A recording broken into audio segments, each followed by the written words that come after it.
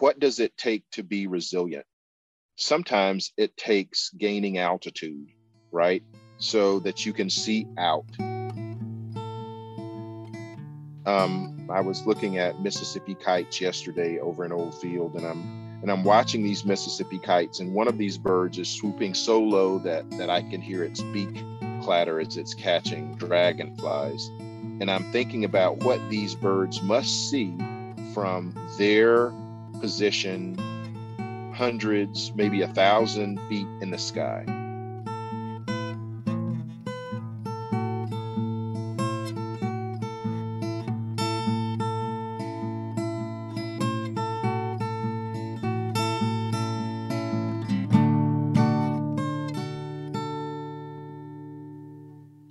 You've tuned in to How It Looks From Here, life in the time of climate change.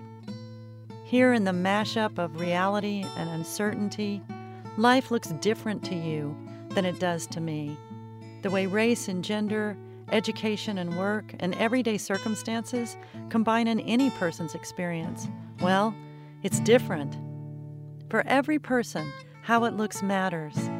So we offer these interviews as a way of giving us all new ideas and inspirations for making our way forward together. I'm Mary Claire, and today I'll be talking with Dr. J. Drew Lanham. Drew is the alumni and distinguished professor of wildlife ecology, a master teacher, and certified wildlife biologist at Clemson University. Drew is a leader in the field of ornithology and has readily and incisively expanded his view to reveal and explore the ways wildlife sciences speak to the social, economic, political, and ecological turmoil of our times. You don't want to miss Drew Lanham's book, The Home Place, Memoirs of a Colored Man's Love Affair. It's published by Milkweed Editions.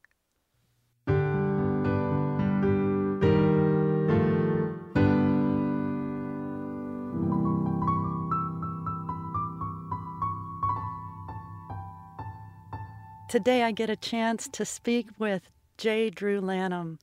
I'm so excited to talk with you, Drew. It's been great to meet you. It's good to be here, there, somewhere in between, Mary, and it's nice to see you again. And so, as you know, this How It Looks From Here podcast that we're doing is shifting focus just slightly. Actually, it's broadening focus.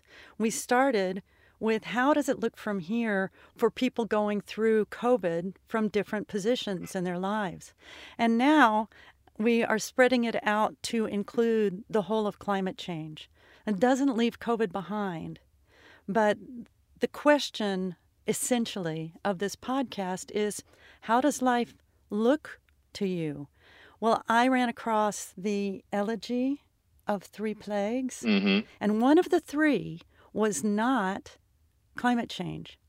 And so I'm curious, what do you think about this notion of plagues and how they can actually instruct us for building skills for the unknown, which is climate change? Great question, Mary. And, poems or essays are never finished. So I need to go back and put that in because it's such an overarching plague. And I always go back to my grandmother, Amatha, and what she taught me, or I used to hear her saying sort of constantly, is this whole idea of God sent Noah the rainbow sign saying won't be water but fire next time. And here we are in the midst of the fire, right? Literally and figuratively, but it's all hot. So it surrounds us, and it surrounds and compounds every other plague, whether it be political, whether it be the virus, or whether it be racial injustice. And so you can consider climate change sort of the cauldron that it all boils in. And it's impossible to separate any of those three things really in part or in toto from one another, or really from climate change. And as I think about it, it expands outward. My grandmother used to talk about wars and rumors of wars. And so all of those things, human unrest, really writ large, and sort of the struggle for equity, a large part of it, which is tied up in sort of this search and security of resources, of natural resources. Sometimes it's as simple, but as vital as clean water to drink or a place to be safe. So, as I see it, really, in thinking about sort of the allegory of plagues, which are, this sort of discombobulated life that we seem to be living in, going from one bit of bad news to the next. I try to find ways as a writer to connect them, because I think it's important for us to see the connectedness in all these things. It's daunting for sure, but to understand how every single thing is tied to the next thing. So again, the issue of climate change that we've been dealing with, that we're living in, the issues of COVID, which we're living in a new variant of it and are probably likely to be living in variants for a while.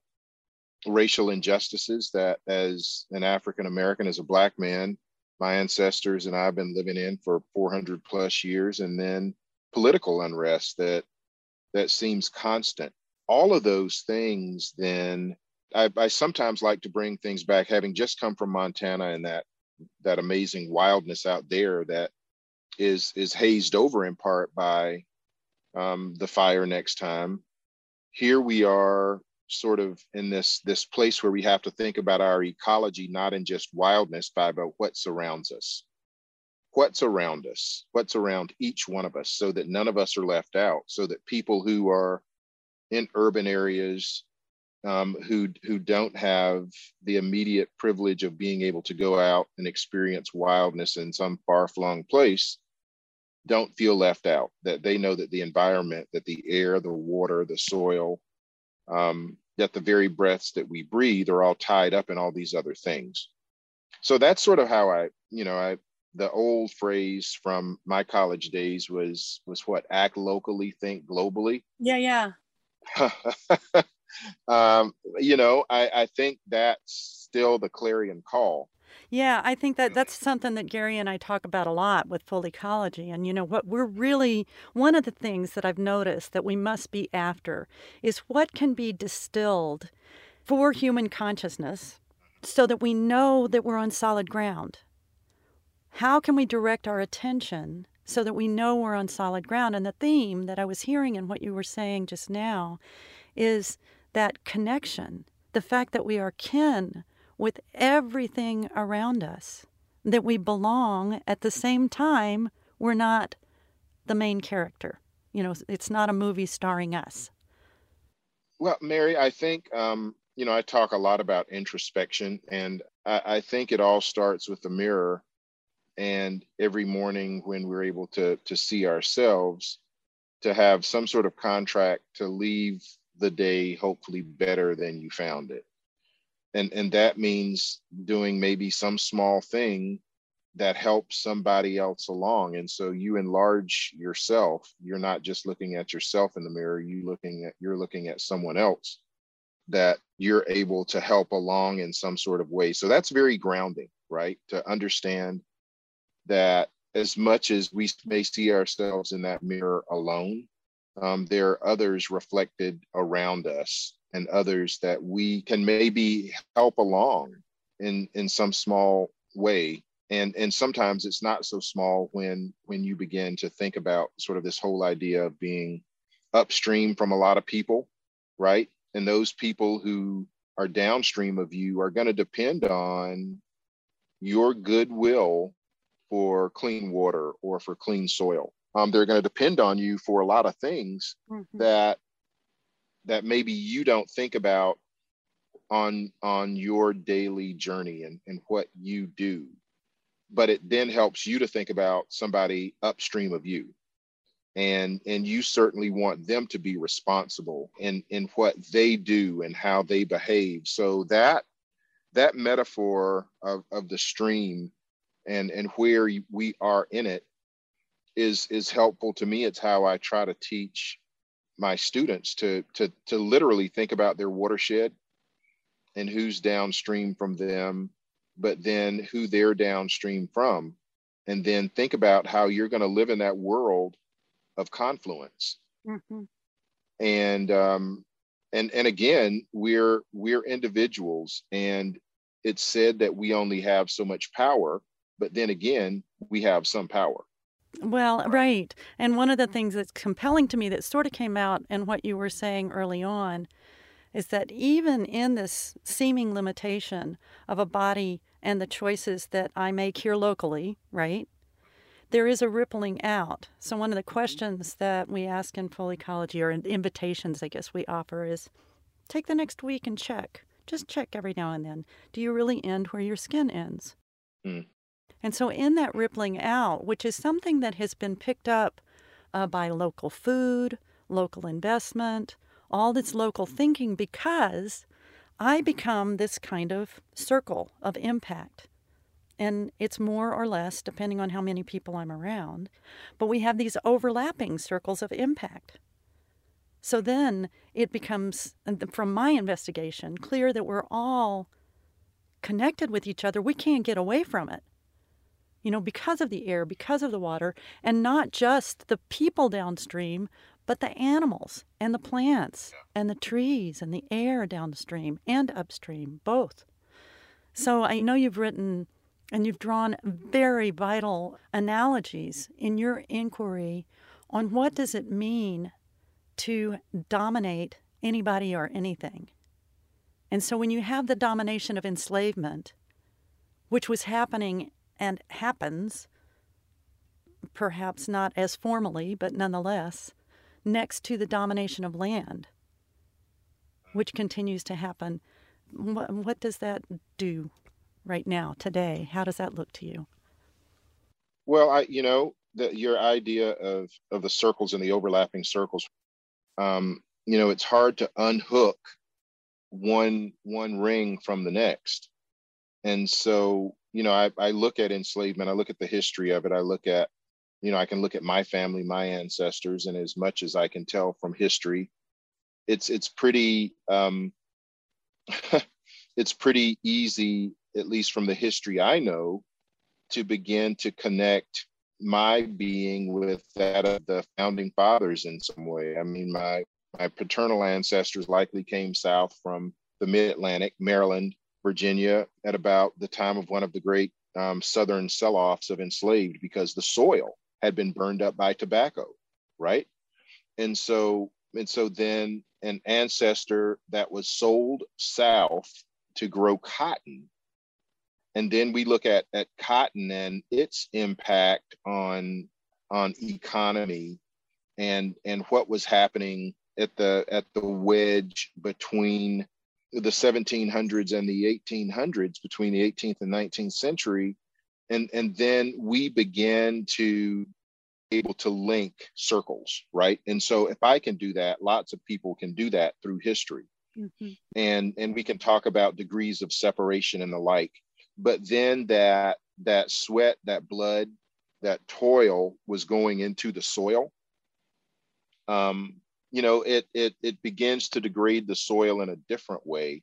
I mean, from an agronomic sort of standpoint, what tobacco, what cotton does to soil is sort of easy to figure out from the agronomist, but from the sociologist, from the psychologist, to understand the wearing that being tied to land involuntarily has on not just a person, but then on that person's descendants, on communities, is we're still living that.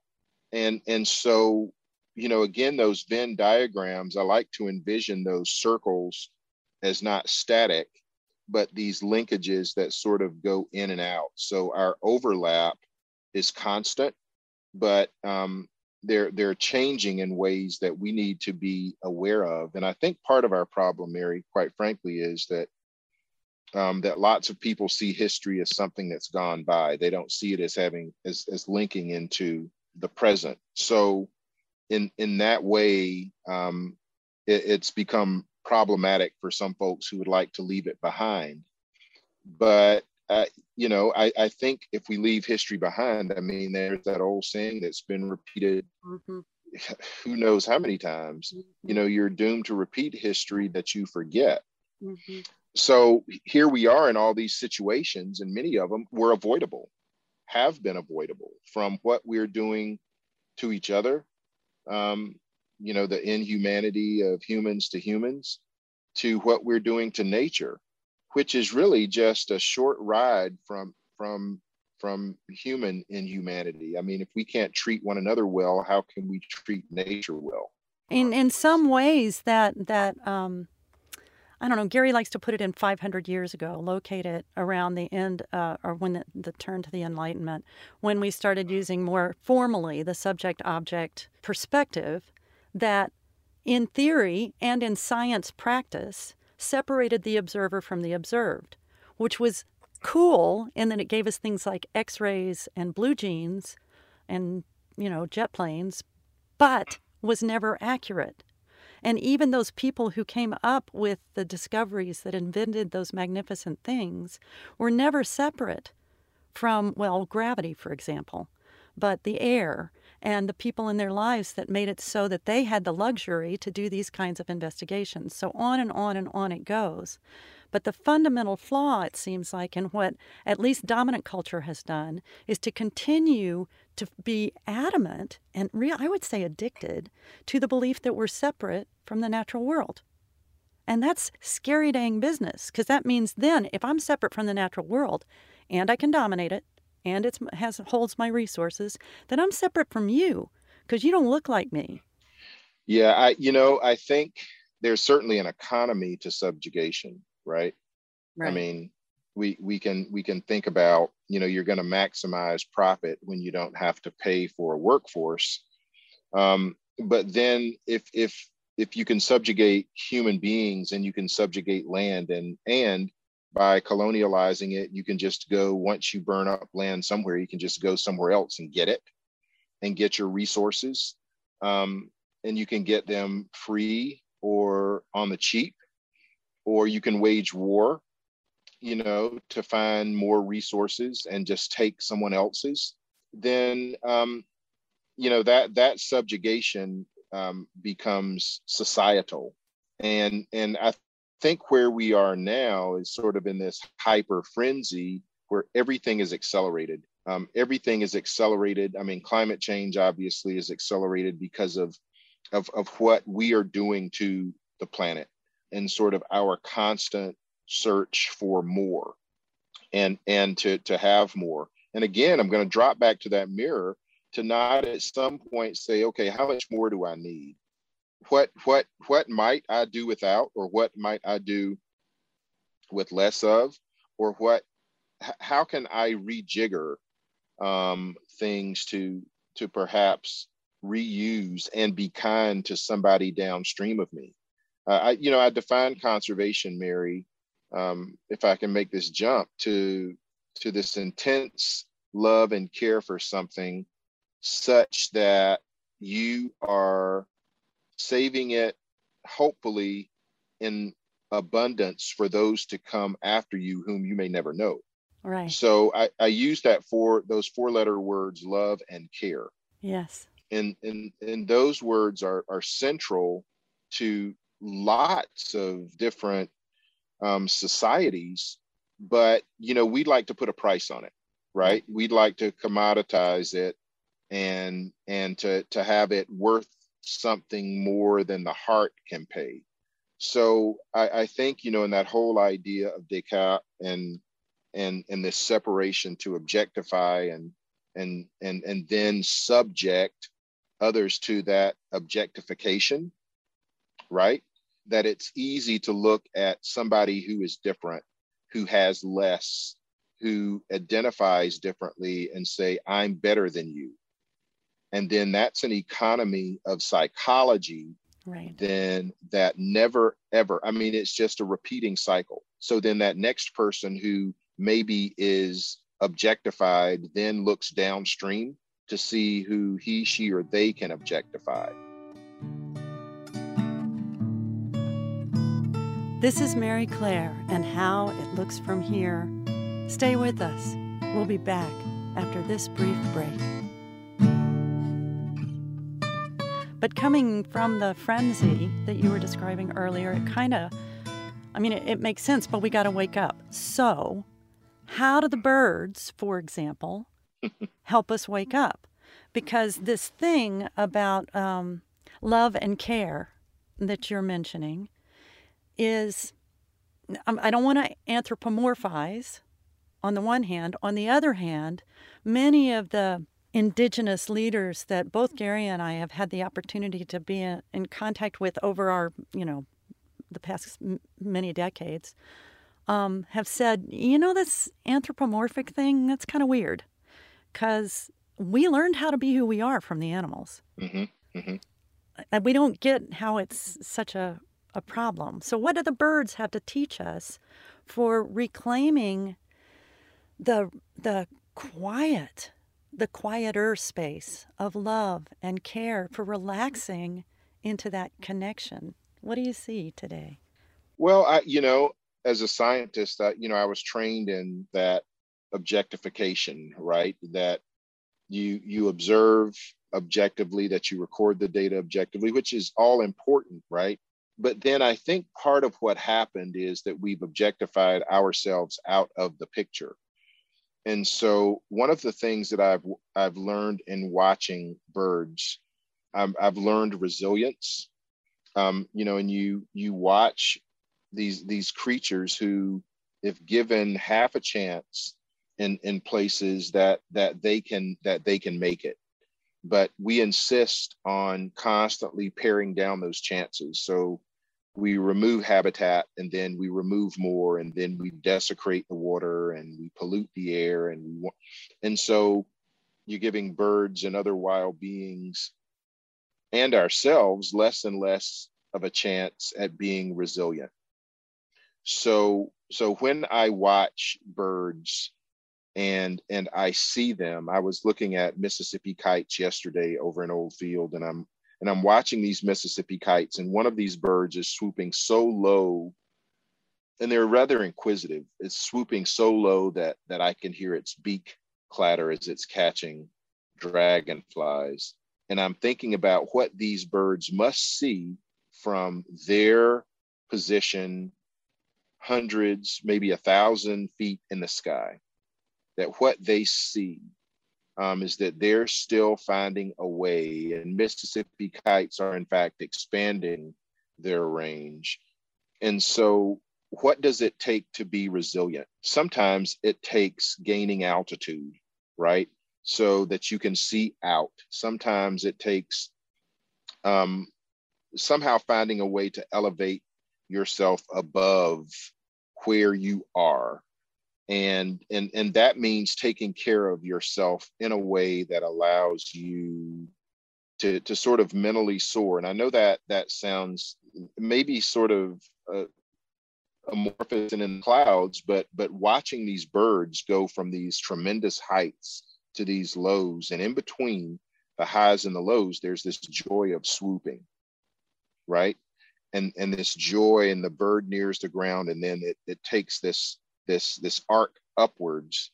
And I'm trying to imagine what that feels like. Now, I'm not the first person to imagine what it felt like to fly. For as long as human beings have been around, and those before us, our Neanderthal kin and other great apes, other hominids, other beings are looking skyward at birds, and probably having some sort of envy that these creatures are able to sort of slip the bounds of Earth and be above it. When I watch those birds, I transform for just a few minutes and imagine the world from their purview, right? And yeah, certainly there's ugly they see, but there's also still beauty remaining that they are a part of, that they also witness.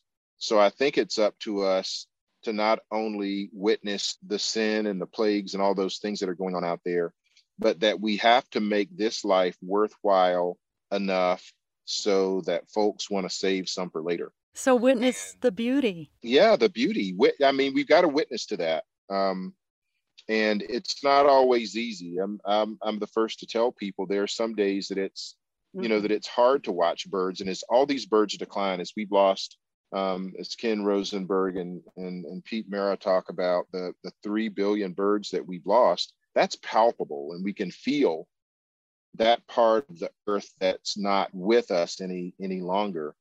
And so I want to work not to have more birds disappear, so that then there's more witness to beauty, because that's what birds are to me. They're not just, they're ecological indicators. So they're the canaries in the coal mine. They help us they do all of these amazing things for us, at no cost. Right. But then this priceless, this incalculable witness to beauty that has always inspired us, we need to grab hold of again. And that's part of our heart, and part of our hearts in this love and care that I've talked about. If we can't find beauty, we're going to have a hard time finding love and care, because it's going to be harder for us to grab something and want to hold it close to us. And we can't hold and shouldn't hold wild birds physically close to us. But by goodness, spiritually, we can hold birds and wildness close to us in this way. Gary talked about bewilderment. Yes. That's something to hold on to, that the things that we don't know, we seek to know through science and investigation. But you know what? There are some things that I'll never be able to know, and that's okay. I can never know what that kite is thinking as it swoops close to Earth. I can guess, but I can also imagine that as the bird comes to investigate me from 1,000 feet up, that it's wondering, why can't you do what I do? Yeah. Yeah. Why are you bound down there in this place that I've sort of escaped? So that's what I write to, Mary, and that's what I think about. And I try to connect that connectedness and what the birds not only tell us as scientists and the data that they give us, but this sort of data set of imagining and joy, that, and this witness to beauty that I think sometimes we lose sight of. I also hear a sweet tolerance of mystery and its uncertainty. And not just a tolerance of that, but a move towards really embracing it. Because as you watch the kite, you can feel the swoop. Yes. I'm sure that there's somebody somewhere that could model the swoop.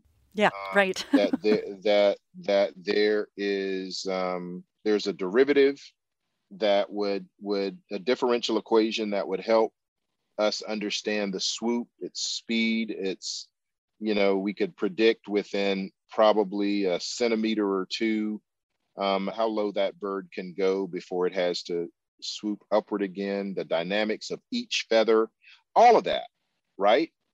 But then again, to gain some altitude where I was on the ground and just adore the swoop, that bird at that point in time doing something that I couldn't do.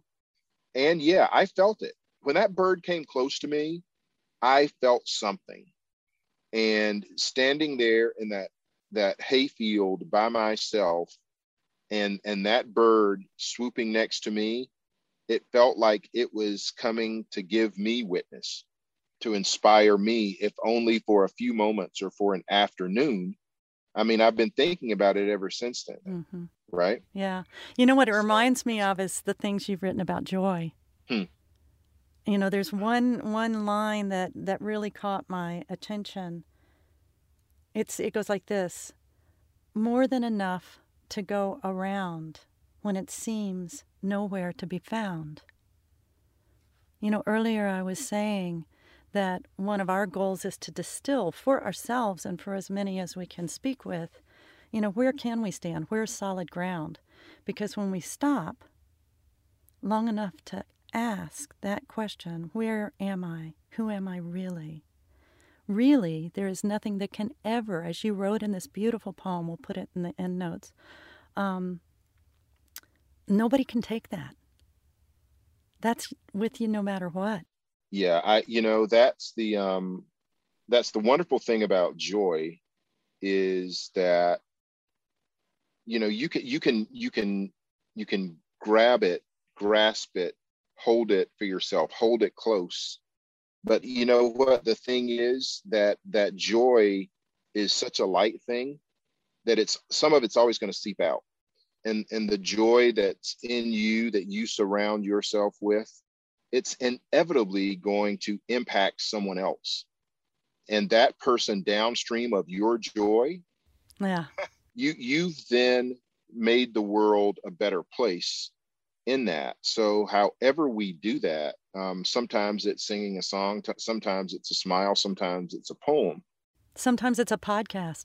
sometimes it is a podcast, Mary. And that's the critical thing. I think that we each have to find our way to become a part of this linked in nest, this Venn diagram that we were talking about earlier, and to become a part of that and become a part of this linking of life that then enlarges our connectedness. And when that happens, it's a good thing, because if we don't find our connections to survive by, we're going to perish by our disconnections. So that's I think what's so important, and meeting you and Gary, and understanding pretty quickly as we sat at that table that afternoon, that you're standing for something greater, right? And to try to make connections and to build up rather than to tear down. Part of that model of objectifying is reductionism, That's right. right? To pull apart, so then we can definitively say what it is. Well, if I dissect something to pull it apart, that emergent property that is life, that's greater than the sum of the parts, isn't as evident. So I think what you are doing here in this full ecology, when we think about what ecology is, the interaction between the biotic and abiotic components, that's everything. Yeah, there you go. you know Well, and you speak about, too, one of the things that we suggest that it seems like you live is that separate thinking, the capacity to think in that way, is really a powerful tool, but it's just a tool. And so you are an ornithologist. You are a scientist. You apply the rigor of science, but you also speak regularly about your grandmother and the way she taught and modeled to you how to be with the mysterious and not need to name everything. So there's a way of going back and forth. Can you say a little bit of that to close us off? Yeah, for me, there was never really a separation between my spiritual being and my science. And so, I marvel at the miracles of evolution and migration. To me, every bird is a god worth worshiping. So, in those ways, it's not the traditional religion that my grandmother taught me, but it is the reverence she taught me. And so I try to move out of the box when I can. And moving out of that box is freedom. And when we give our minds, as scientists and people who understand the importance of what the science tells us, but that we allow our minds to also live outside of the box and wonder, because wonder is not in a box, bewilderment's not in a box. And so when we allow ourselves to touch those, you can almost think of those things as clouds that the kites touch. Exactly. And I watched one kite swoop through the grass, and I watched it climb literally behind a cloud. And it was the most amazing thing. So wonder is a part of my science, and bewilderment a part of my being. So I'm grateful for the opportunity, Mary, to meet kindred spirits who are building that up. and building us up in the process. Well, thank you so much. I mean, it's a joy to get to chat with you. Thanks for doing this time with me, and I look forward to our paths crossing again and again. Thank you so much for your work. Oh, you're so very welcome, and thanks to you and to Gary for all that you're doing, all that you have done, and for making us better in the process. Thank you.